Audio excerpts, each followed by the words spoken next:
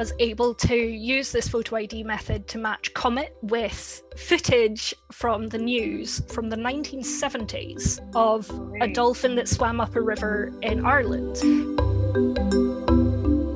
Thanks for tuning in to episode 6 of season 1, Wee Blue Dot, a conservation podcast. Enjoy listening. Welcome everyone, wherever you're listening from. It's great to have Siobhan Moran on Wee Blue Dot today, who's the Community Engagement Officer with the Hebridean Whale and Dolphin Trust. She has a degree in environmental geoscience and a master's in climate change. Siobhan, thank you for giving us your time today and welcome to the show. Thank you very much. Thanks for having me. So tell us where you're joining us from today. I'm on the Isle of Mull in Tobermory. I don't know what age your listeners are, but some of you might know it as Balamory. But it's a real place, I assure you, on the west coast of Scotland. Yeah. And how's life been over there over the last year or so in particular? I mean, the last year has been difficult for everybody, I think, but we're quite a small island community, so it has been really lovely to kind of be part of that, and we've really kind of pulled together and looked out for each other. So yeah. And I can imagine it's quite beautiful in the summer as well, so it's quite a nice place to live. Oh, it's gorgeous. The sun's actually shining today, but it's still pretty cold outside at the moment. So yeah, not sunbathing yet. Still all the jackets needed. Yeah, maybe one or 2 days of the summer that we have in Scotland that you can actually go out and sunbathe. Yes, that one day of summer. Cool. So the Hebridean Whale and Dolphin Trust sounds like a really cool place to work. Can you tell us a wee bit more about it and what your job entails? Yeah, sure. We're a conservation charity. We're based on the west coast of Scotland. We started up about 26 years ago, and we actually kind of grew out of the early days of kind of wildlife watching whale tours. There was a chap called Richard Fairburns here on the Isle of Mull who started a business that was called Sea Life Surveys, and he was taking tourists out whale watching. Almost immediately, people said that he was a con man because you don't get whales in Scotland. So how can you be selling whale watching trips? What are you doing? Yeah. So he started kind of recording that actually, you know, we do have whales and dolphins on Scotland, and we kind of grew out of that. So, you know, as a charity, our focus is very much here on the West Coast, but it's about kind of really understanding the species that we have here and protecting and preserving it through kind of research, really. Yeah. We're a research-led organisation and we really champion citizen science. So it's about working very closely with the communities that we're in and engaging with tourists here as well. So yeah, I mean, I've got a bit of a dream job. You know, do sometimes have to pinch myself when you realise that your job is taking people for walks, talking to them about whales, having a cup of tea with them, and talking about something that I'm really passionate about. So yeah, it's a fantastic group to work with. We're really lucky. We're quite a small team, and we're very much part of the community here. So I feel very lucky. Yeah, and the islands on the west coast, I mean, they are small communities, obviously, as you say. So I can imagine it's really important that you guys get involved and work with the local community quite a lot. And those people who live over there, they know the seas around them best. I'm sure they've got lots of sightings to report to you and things. They do, absolutely. Yeah, there's so much that we can learn from the communities, and that's why we really kind of go down the route of citizen science. You know, we're a small team. There's only so much that we can do, but by working really closely with the communities, we can have, you know, eyes on the sea right across the west coast of Scotland. So yeah, it's a real privilege getting to visit all these different places. Each island has such a kind of unique community, unique landscape, unique wildlife, and unique people. So it's fantastic to be able to work with these people. And you know, when I think of, you know, visiting an island, it's not just about kind of going for a walk and trying to see what whales I can see from there. It's also about you know, Ruth on the Isle of Mull, cup of tea with Nora on the Isle of and it's very much about making these connections and learning from them, definitely.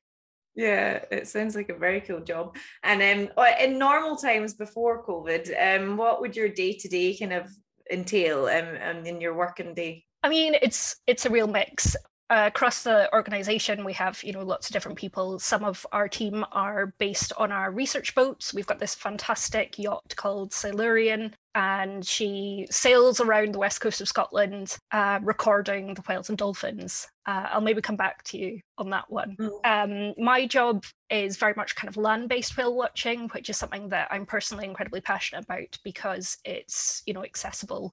You don't need to go out on a boat to have incredible experiences here on the West Coast. I do things like guided walks, public talks, interview people within the community to kind of hear their stories. Something that's become a bit of a kind of personal passion of mine is really exploring the unique culture here on the West Coast and kind of getting some of the stories out of that. Something I've really loved is, in the course of my job, discovering the Gaelic names that they have for the whales and dolphins, and the kind of story that tells. So my favorite one is definitely the name for a killer whale or an orca, which we have a resident population of here on the west coast of Scotland. So really cool. But they're known in Gaelic as Madacuain. Now, if there's any Gaelic speakers out there, they'll be horrified at my attempt at pronunciation there, but I try my best. But if we translate Madacuain, it means ocean wolf, which is, I think, such a romantic name and really kind of descriptive, because there's a lot of problems with the way that we talk about killer whales or orca. There's a lot of people in the kind of whale conservation world that feel very strongly that they should be called killer whale or they should be called orca, when, should we call them killer whale? Because, they're a dolphin. So, all of this debate, I'm like, let's just pass all that over and talk about them as ocean wolves, as highly intelligent pack animals that hunt together. I think it's a great name. I think that's a more suiting name. And I find that really interesting as well, the kind of historical side of what local communities have known them as, and stories that have been passed down and stuff. Yeah, no, that sounds amazing. And you mentioned a wee bit about Silurian, is it there, the sailing ship? So am I right in saying people can get involved and go out on trips once we can do things like that again? Absolutely, yeah. So kind of in all aspects of what we do as an organisation, we are very much about championing citizen science. So we have this research vessel. She's actually got quite a sordid history, which I enjoy very much. She was impounded in the US for drug smuggling. Oh, wow. And a couple bought her, did her up, sailed her across to the Azores, actually, where she was used as a filming platform for Blue Planet One. So if you go back and watch Blue Planet and see amazing pictures of dolphins in the Azores, that was filmed on our vessel. So we've had her for, must be over 18 years now. And what we do is, particularly during the summer months, kind of May, we start in April normally, through to October, we sail all across the west coast of Scotland. And we have 4 crew members on board, and then we take 6 paying volunteers out with us. So we do survey expeditions that last between 7 and 12 days.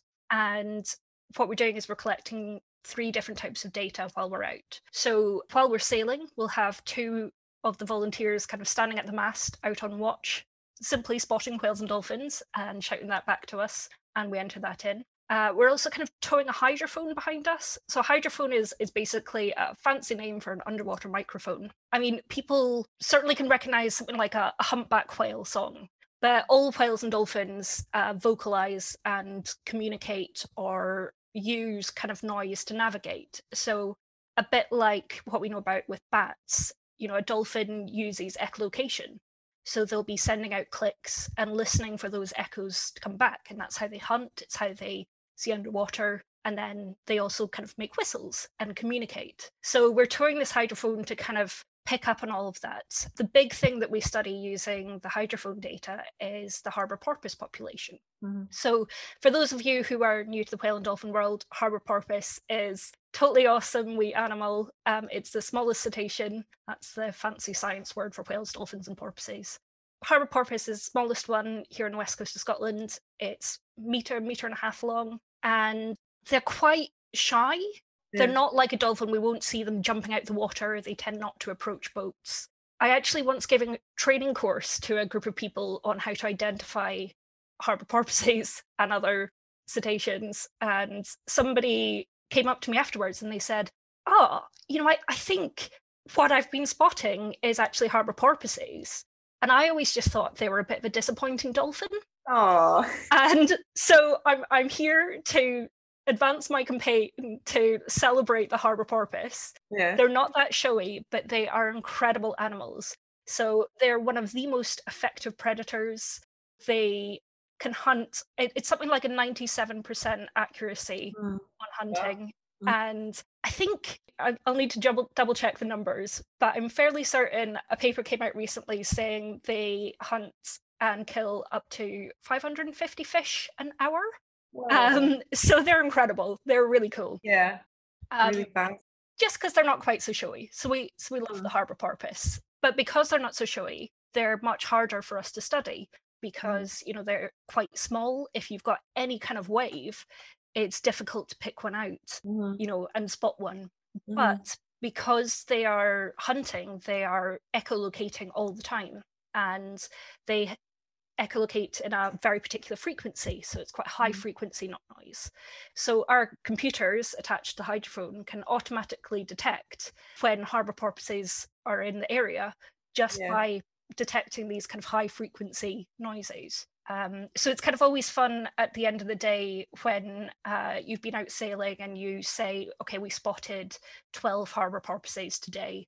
And then kind Yeah. of going back and looking at the hydrophone and saying like, okay, there were like 3 times as many harbour porpoises out there that we couldn't see, but Yeah. we were able to detect using this. That's amazing though. But that's the point, isn't it, about any sort of marine conservation, is there's you can't see most of it, unless you're diving in the water, and it's kind of out of sight, out of mind, I guess, to a lot of people. But it's amazing that you've got the technology to hear them, if not see them, as you say. Absolutely. I think people look out across the sea and what you see is a kind of flat surface. But there's so much more going on under the waves. One of the reasons that there's a whole charity based here on the West Coast devoted to the conservation of whales and dolphins here is because the incredible biodiversity here. So there's been 24 different species of whale, dolphin, and porpoise have been identified in the waters of the west coast of Scotland, which is huge. It's a Yeah. huge, huge number.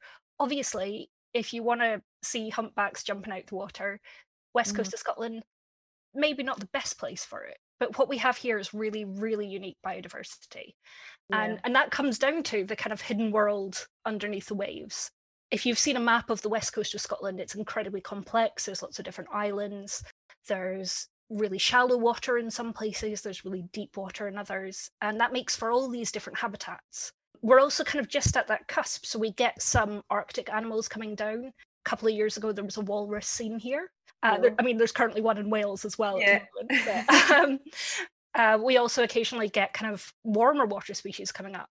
So last year, one of my colleagues out on the boat saw a leatherback turtle just off the Isle of Muck. So it's this kind of incredible mixing of warm and cold waters, different habitats, mean that there's just an incredible range of different species. So harbour porpoise, which I've been waxing lyrical and sharing my love for, is one of the smaller ones, but we've got things like resident populations of bottlenose dolphins, resident populations of killer whales.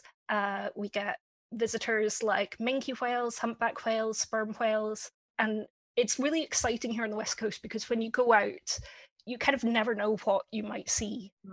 You might see nothing. It is the West Coast of Scotland. It's often raining. It's sometimes really cold. But I've definitely found myself staying out just that extra 10 minutes, just wondering if there'll be something that I'm going to spot soon.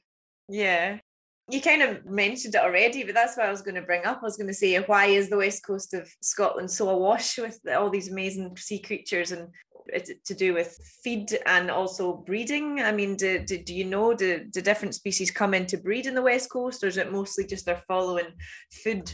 Mostly the species that aren't resident here are coming here kind of in the summer for food. The wonderful Scottish cuisine, obviously, well known. So something like a minke whale, they're breeding kind of down in more warmer waters and then travel to Scotland every year. So the third type of data that we collect from Silurian is photographic data, so photo ID. So we are taking photos of every animal we encounter, looking at the unique patterns, coloration, scarring, shapes to track individuals. Yeah. So this is a kind of non-invasive way for us to track individuals. So if we stay on minke whales, we're soon going to launch an updated catalogue actually, but we've got a catalogue of individual minke whales that we can recognise from their scarring or from their coloration or something like that. And using photographs, we can track them. So there's a kind of local celebrity called Nobble, who has his or her very own Facebook group. There's a song on YouTube called Nobble the Minke Whale. Wow. And actually, a local wildlife guide has just written a kid's book called Nobble the Minke Whale. Oh. So Nobble is one of Mull's celebrities. Yeah. So we can recognize Nobble because, as you can probably imagine, on the very tip of the dorsal fin is a Nobble. Mm-hmm. So very unique shape. Most of our sightings of Nobble come from Sea Life Surveys, the Whale Watch operator that I spoke about before. They have a bit of a competition every year who's going to be the first to spot Nobble. Mm. I think the prize is a Mars bar or something. Mostly it's kind of bragging rights. So they take photos and we're able to put that into the catalogue. So I think Nobble was first seen in 2002 and has been seen pretty much every year since then in pretty much the exact same location. Mm-hmm. So this is an animal that is traveling thousands of miles and coming here pretty much to the same place off the Isle of Coll. And it's kind of incredible that just from photographs, we're able to understand so much about this individual, but also kind of more generally about the health of the population by tracking them. Yeah. Well, that brings me on to one of the things I was going to ask. I mean, on the website's amazing, by the way. I mean, I had good fun looking at it. There's a whale. Is it just a whale tracker on it, or do you track all sorts of different species? Am I right in saying that people can go on and kind of notify you if they've spotted something on the website? Absolutely. So we have what we call the Whale Track community, which is people all across the West Coast or people who are visiting the West Coast can download our app or visit our website. And they can report sightings of whales and dolphins to us. I've said before, we've got this research boat, we sail as much as we can, but, that's only one little point of data on the map. Yeah. But by using an app and asking, everybody to report into us, we can get a much fuller picture of what's happening in our seas. I mean, so we've always done community sightings, and it used to be this really fiddly form that you filled in on our website, and thank you so much to all the people who contributed back in those days. But back in 2018 we launched this app, and it just really exploded. In the first 2 months I think we had more sightings reported into us than we'd had for the previous entire year. Yeah, our science manager has a tough job keeping on top of all that. The app's really, really simple to use. Anybody can use it. It kind of really talks you through it. You can kind of let us know your experience, confident you feel. We actually do use citizen science data. I get asked quite a lot, how can you kind of do research or inform policy using citizen science data? Because how do you know if somebody says they've seen a bottlenose dolphin, whether or not they've actually seen one? I mean, that's something that Lauren works really hard on. If somebody says that they've seen a humpback whale up near Glasgow, what we usually do is we follow up on that. We'll maybe give you a phone, send you an email. You can submit photos in with your sighting. So if you have seen something and take a photo, then we can kind of confirm that sighting using that as well. I think it's amazing. Generally, trying to decide what to do over the weekend, I will open Whale Track, have a little look at the live map, see what's been seen where, and kind of decide where I might go for a walk based on, first minke whale of the season has been spotted off North Mull. Maybe I'll go for a walk up that way. Yeah. So as well as giving us, fantastic data that we can use to kind of better understand the species in our water, it's also just a really fun interactive tool. And it's got an ID guide in it as well. If you see something, you're like, I have no idea what I've just seen. There's photos in there, and we're a friendly bunch. So if you have no idea what you've seen, we're all trained in kind of talking you through that sighting, what you observed, what the behavior was, how many it was, what size it was, to kind of better understand what you've seen. It's very user friendly. I mean, I have to say, even for anyone who's not maybe well used to using these kind of things on the website, it is really cool. If we manage to get any holidays up the West Coast this summer, then people should definitely have a look at it and download it and look at it, as you say. So let's chat a wee bit about the seas and the ocean in general. What pressures are they increasingly facing? I mean, particularly in general, but particularly in the West Coast of Scotland. What are the problems? So something that I think is great that has happened in, maybe the past 10 years or so is that our seas have really become the forefront of the kind of public understanding of the issues around them. I kind of call it the blue planet effect. Yeah. Like, thank you, David Attenborough, for raising all this. It's incredible that if I now go in to speak to a school, for example, all the kids in there know about the problems of things like plastic pollution. Yeah. And, plastic pollution is a great example because that's something that we can all do something about. Yeah. As individuals, we can recycle, we can go and do a beach clean, and we can actually individually make a huge difference to the species in our waters. A lot of the work that we do, the Hebridean Whale and Dolphin Trust, is with the kind of lesser known threats. So a good example could be noise pollution. I've spoken before about whales and dolphins kind of really using sound and using the kind of soundscape to see and hunt underwater. But our seas are becoming much noisier. So boats, fish farms, lots of industry and kind of pleasure things are making our underwater environment really noisy. And if you've got something like a harbour porpoise that is needing to eat a huge amount and needing to be hunting almost constantly and requiring sound to be able to navigate and to be able to identify prey, noisy seas are a huge problem. There's currently actually a PhD student studying the impact of noise on the harbour porpoise populations here on the West Coast using our data. So really looking forward to kind of the results of that. It is a tough one. There's a few things that we're particularly looking at.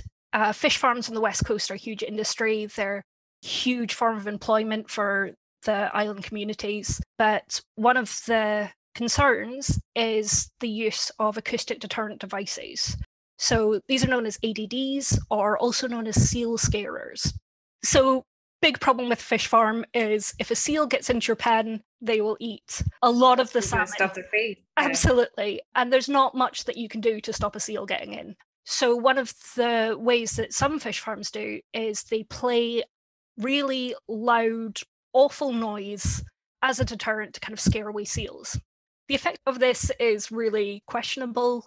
There's limited evidence to show that it does actually permanently scare seals away. Yeah. It might scare them initially and then they'll get over it. But what we do know is that it definitely scares away harbour porpoises. And, because they're doing lots of foraging on the seafloor, sea lochs are like the perfect habitat for the harbour porpoise. So there's a lot of overlap between fish farm and harbour porpoise areas. So, that's something that's ongoing, something we're working with, and something that hasn't made it really into the kind of general public understanding at the moment. We know about plastic, we know what we can do. A lot of the threats facing us at the moment, particularly things like climate change, often make us just feel really helpless, like there's nothing we can do. That's why, plastic is such a great one, because we know what we can do there and we can individually all help. But when it comes to things like noise pollution, what we're working on at the moment is very much at a policy level. My director, Alison, and science manager, Lauren, are working with a group of other charities to kind of advocate government and look at the problem of ADDs. So that's a big thing that we're working on at the moment. There's a few other projects that probably won't speak to Lauren to talk about in more detail, but one of her big projects at the moment that she's going to be releasing a report on pretty imminently, so look out for that, is whale entanglement. That's where a whale will become entangled in usually fishing gear, and unfortunately whales and dolphins are mammals. They need to come to the surface to breathe. They can get caught up and they can drown. We're looking at maybe 5 whales in Scotland a year become entangled. It is a concern. One of the most frustrating things about entanglement is that creel fishing, which is the kind of big problem with this, is otherwise the most sustainable fishing that you could have. The creel industry in Scotland, it's an amazing employer on the West Coast, and it is heartbreaking for the fishermen to come across. Not only would they lose their gear in that instant, but no fishermen out there wants to harm a whale. No. So many of our sightings are coming in from the fishing community. We try to work with them as much as possible. We know that they're not out there deliberately causing harm to these animals. No. And we've actually been working really closely, us and a bunch of other charities, with the Scottish Creel Fishermen's Federation to kind of look at this problem and better understand, is something like 5 whales a year, a huge problem on a population level? Is this something that we need to be incredibly concerned about? Obviously, any individual death is heartbreaking, particularly because whales are a very kind of emotive animal, I guess. People do really feel that connection. We know they're incredibly intelligent. We know they have strong social bonds. It's something that is important for us to still understand. 5 minke whales in Scottish waters. This is the same population of minke whales that are going up to Norway and Iceland and still being subject to industrial whaling. How much of a problem is entanglement on a population level? One of the things that Lauren's looking at is kind of looking at scarring on live animals and kind of seeing if we can work out a bit more about the survival rates, if we can look at these scars to kind of get an idea for what type of gear, is a particular part of the line of creels that's causing this. So it's very much a kind of ongoing topic that we're studying that we still don't really know enough about. We know it's a threat, we know it's a concern. It's something that I'm kind of really proud of for our organisation, is because we're a research-led organisation, we're not a campaigning charity in the kind of traditional sense. I feel like we can work closely with the industry to come up with solutions together. I don't want people to leave this and have a bad idea of Scotland's fishing industry, because the creel fishermen are fantastic guys. We work closely with them. Yeah, no, and they're communities that have been there for hundreds, if not thousands of years, and it's their livelihood, as you say, and it's the same all over the planet. No matter what job you're doing, every kind of job we do affects the environment in some way, and it's just trying to make sure it works, for both and for everyone involved. But as you say, I'm sure the people, I can imagine, I know people that live over in these islands, and they're, as I say, the ones who've grown up there and know the whales and dolphins and the different species better than anyone. So they, they care about them more than anyone as well. Absolutely. It sounds like you, as you say, the kind of details of the scarring and stuff, that's quite interesting. Yeah, you could try and work out what particular things are maybe causing them to get caught more, if there's ways we can change the way that we're doing it. But no, as you say, as a research-led kind of organisation, that's what you do. So that sounds like you guys are doing loads of work towards helping it. And you mentioned earlier on the West Coast community, is it, of killer whales or orcas? So can you tell us a wee bit more about them? Are they the only ones in the UK, am I right in saying? So they're the only resident population in the UK. You kind of get 2 different types of populations. We get resident or transient. We do get transient killer whales, particularly kind of North Coast Scotland and the islands like Orkney and Shetland. So these are killer whales that travel down from kind of more Arctic areas, places like Norway, and they come to Scotland every summer to hunt seal pups. And then they kind of leave again. So the resident population are kind of here year round. We consider them resident because they've been seen every month of the year here on the west coast of Scotland. But they are incredibly wide-ranging. So they've been seen on the east coast, they've been seen off Ireland, they've been seen off Wales. So yeah, we call them the West Coast community because this is where they're kind of most commonly seen. I actually saw them for the very first time last summer. So I've been here on Mull for 4 years. And last summer was the first time I saw them, and got a phone call from a friend on a boat who said that they were kind of off the north coast of Mull. I took a bit of a sneaky long lunch break, jumped in the car, and spent a good hour kind of watching them from the coast. And what's particularly incredible about killer whales is the sheer scale of them. They were not close to the coast, but because they're so enormous, you could just see them. So one of the West Coast community, you're talking maybe like 9.5 meters long. With the males, their dorsal fin is about 2 meters high. So absolutely huge dolphin. Really incredible to see. So the West Coast community, they are not a healthy population. we have really, really serious concerns about them. So what we always say is that there's 8 members of this population. However, in the last 5 or 6 years, only 2 individuals from this pod have been seen. So we are incredibly concerned. We recognize the individuals, as I said before, based on the kind of unique coloration and scarring and shape of the dorsal fins. So the most easily recognizable member of the pod is John Coe. He's got this massive chunk out of his dorsal fin. And every so often people also see his tail, and there's a huge, almost like comic book chunk taking out of that. So he's really, really distinctive. Yeah. I mean, the size of them and the unique shape of his fin is fantastic, because that means that somebody can send us really shaky mobile phone video footage and we're able to track him using that footage because he's so recognizable. As an organization, we've been going for 26 years. In that time, there have been no young in that pod. We know that some of the individuals in the pod are definitely quite old. There's I still can't believe how cool this is. One of my former colleagues was able to use this photo ID method to match Comet, one of the males who hasn't been seen in quite a while, with footage from the news from the 1970s of a dolphin that swam up a river in Ireland. Now, they called him on the news Dopey Dick because he swam up a river. Yeah. But looking at the shape of his fin, we were able to match that to Comet. So we know that in the 70s, Comet was a fully grown adult male. Whoa. Killer whales have like a really similar lifespan to humans. It's another of those things that make them incredibly relatable. So in the wild, you're looking at maybe 90 years that we'd expect them to live. Humans, killer whales, pilot whales, and a couple of other whale species are the only lucky mammals to go through the menopause. So killer whales, incredibly relatable. Yeah. So we know that Comet at least was fully grown in the 70s. You know, we know they haven't had young anytime recently.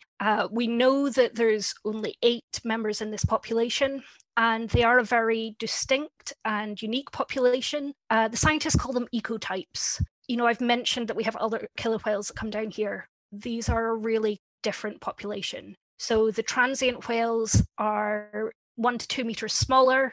They've got kind of different coloration patterns. They even have a different diet. And that is why the West Coast community are of such concern. So the West Coast community are purely mammal eaters, eating seals, they're eating whales and dolphins. There was one that washed up quite a few years ago that had minke whale baleen in its stomach. Wow. So these are top predators, and they're eating at the very top of the food chain. The transient species have a much more kind of varied diet. They're eating fish as well as the mammals. Now, one of the problems with being mammal eaters is, again, I'm going to use a horrible science word, bioaccumulation. Basically, that means the higher up in the food chain you go, the more concentrated toxins, for example, become. Yeah. So, you know, things like mercury, for example, are really, really high concentrations. The reason that we know that this is a huge problem with the West Coast community is there was a 9th member of the pod, a female called Lulu, who washed up on the Isle of Tiree in 2016. First things first, she died by getting a rope entangled around her tail fluke, which, you know, with a killer whale is incredibly rare. Because they're so intelligent, they're, you know, a really mobile species. We don't commonly think of them as high risk with entanglement. So the Scottish Marine Animal Stranding Scheme and the Museum for Scotland, National Museum of Scotland, carried out a necropsy, which is kind of an autopsy on an animal. And they were able to learn huge amounts about Lulu by looking at her. They found out that she was kind of maybe around 30 years old, which would be well into kind of sexual maturity. However, in that time, she had never given birth, and she'd in fact never even been pregnant. So they then kind of analysed her for toxins.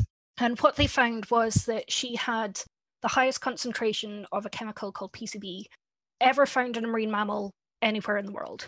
There's a kind of considered safe level. She was over 100 times over that considered safe level.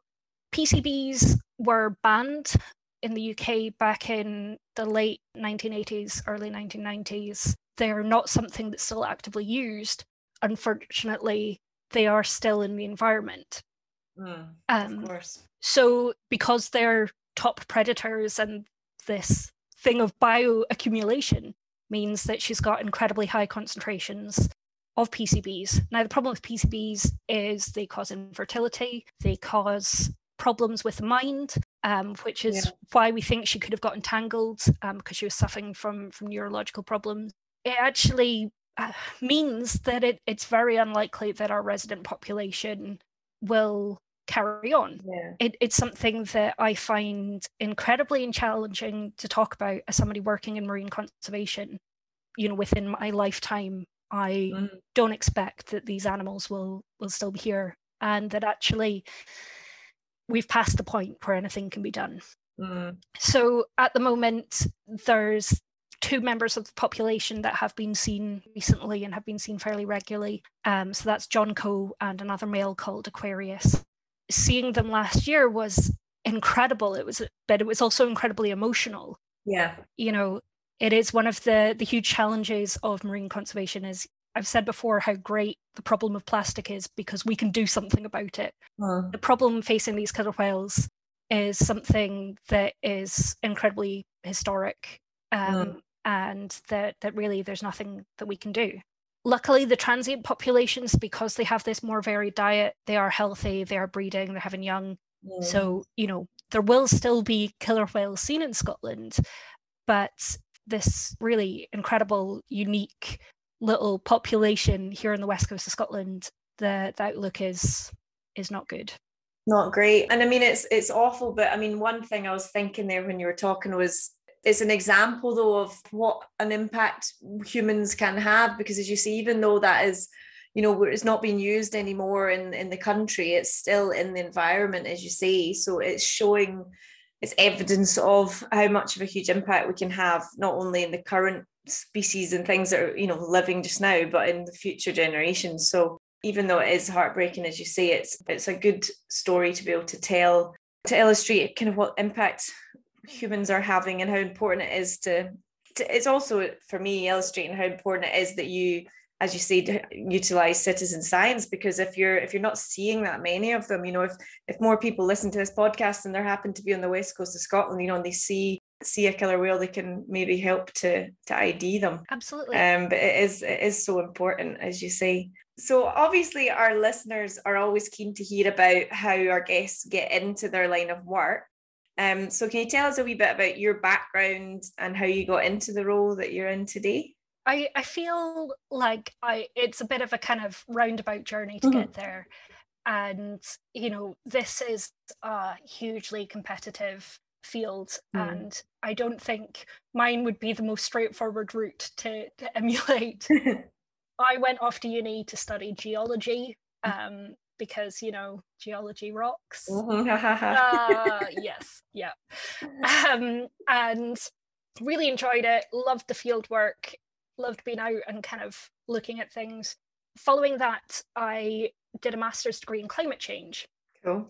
And, climate change it's something that we all feel very strongly about. And really incredible about this master's degree was that it was kind of interdisciplinary. So it had social science as well as the kind of strict physical science side of it. So I had amazing lectures.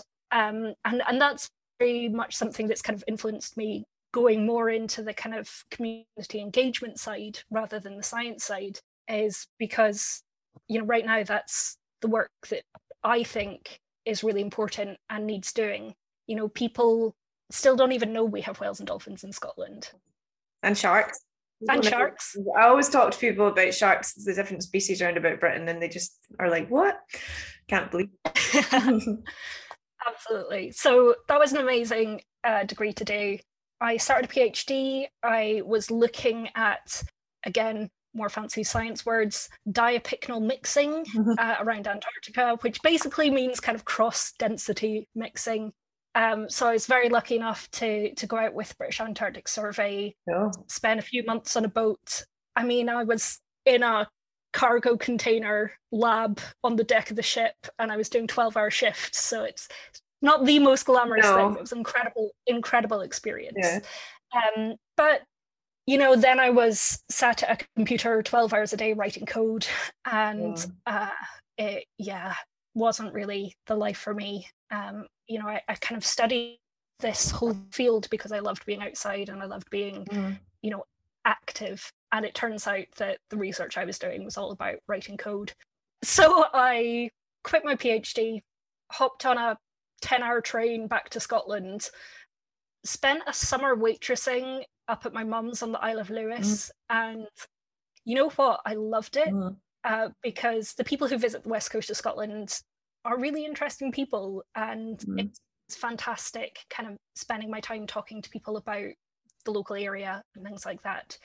I realized I didn't actually want to be a waitress my entire life. And I was scrolling through environment jobs, kind of trying to see something that would catch my eye.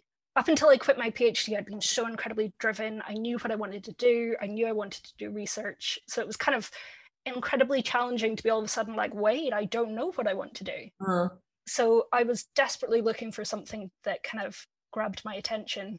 And I saw an advert for a 6-month volunteer placement on the Isle of Mull to do with whales and dolphins. And I was like, well, I don't actually know anything about whales and dolphins. All my kind of background is like physics and chemistry and the carbon cycle.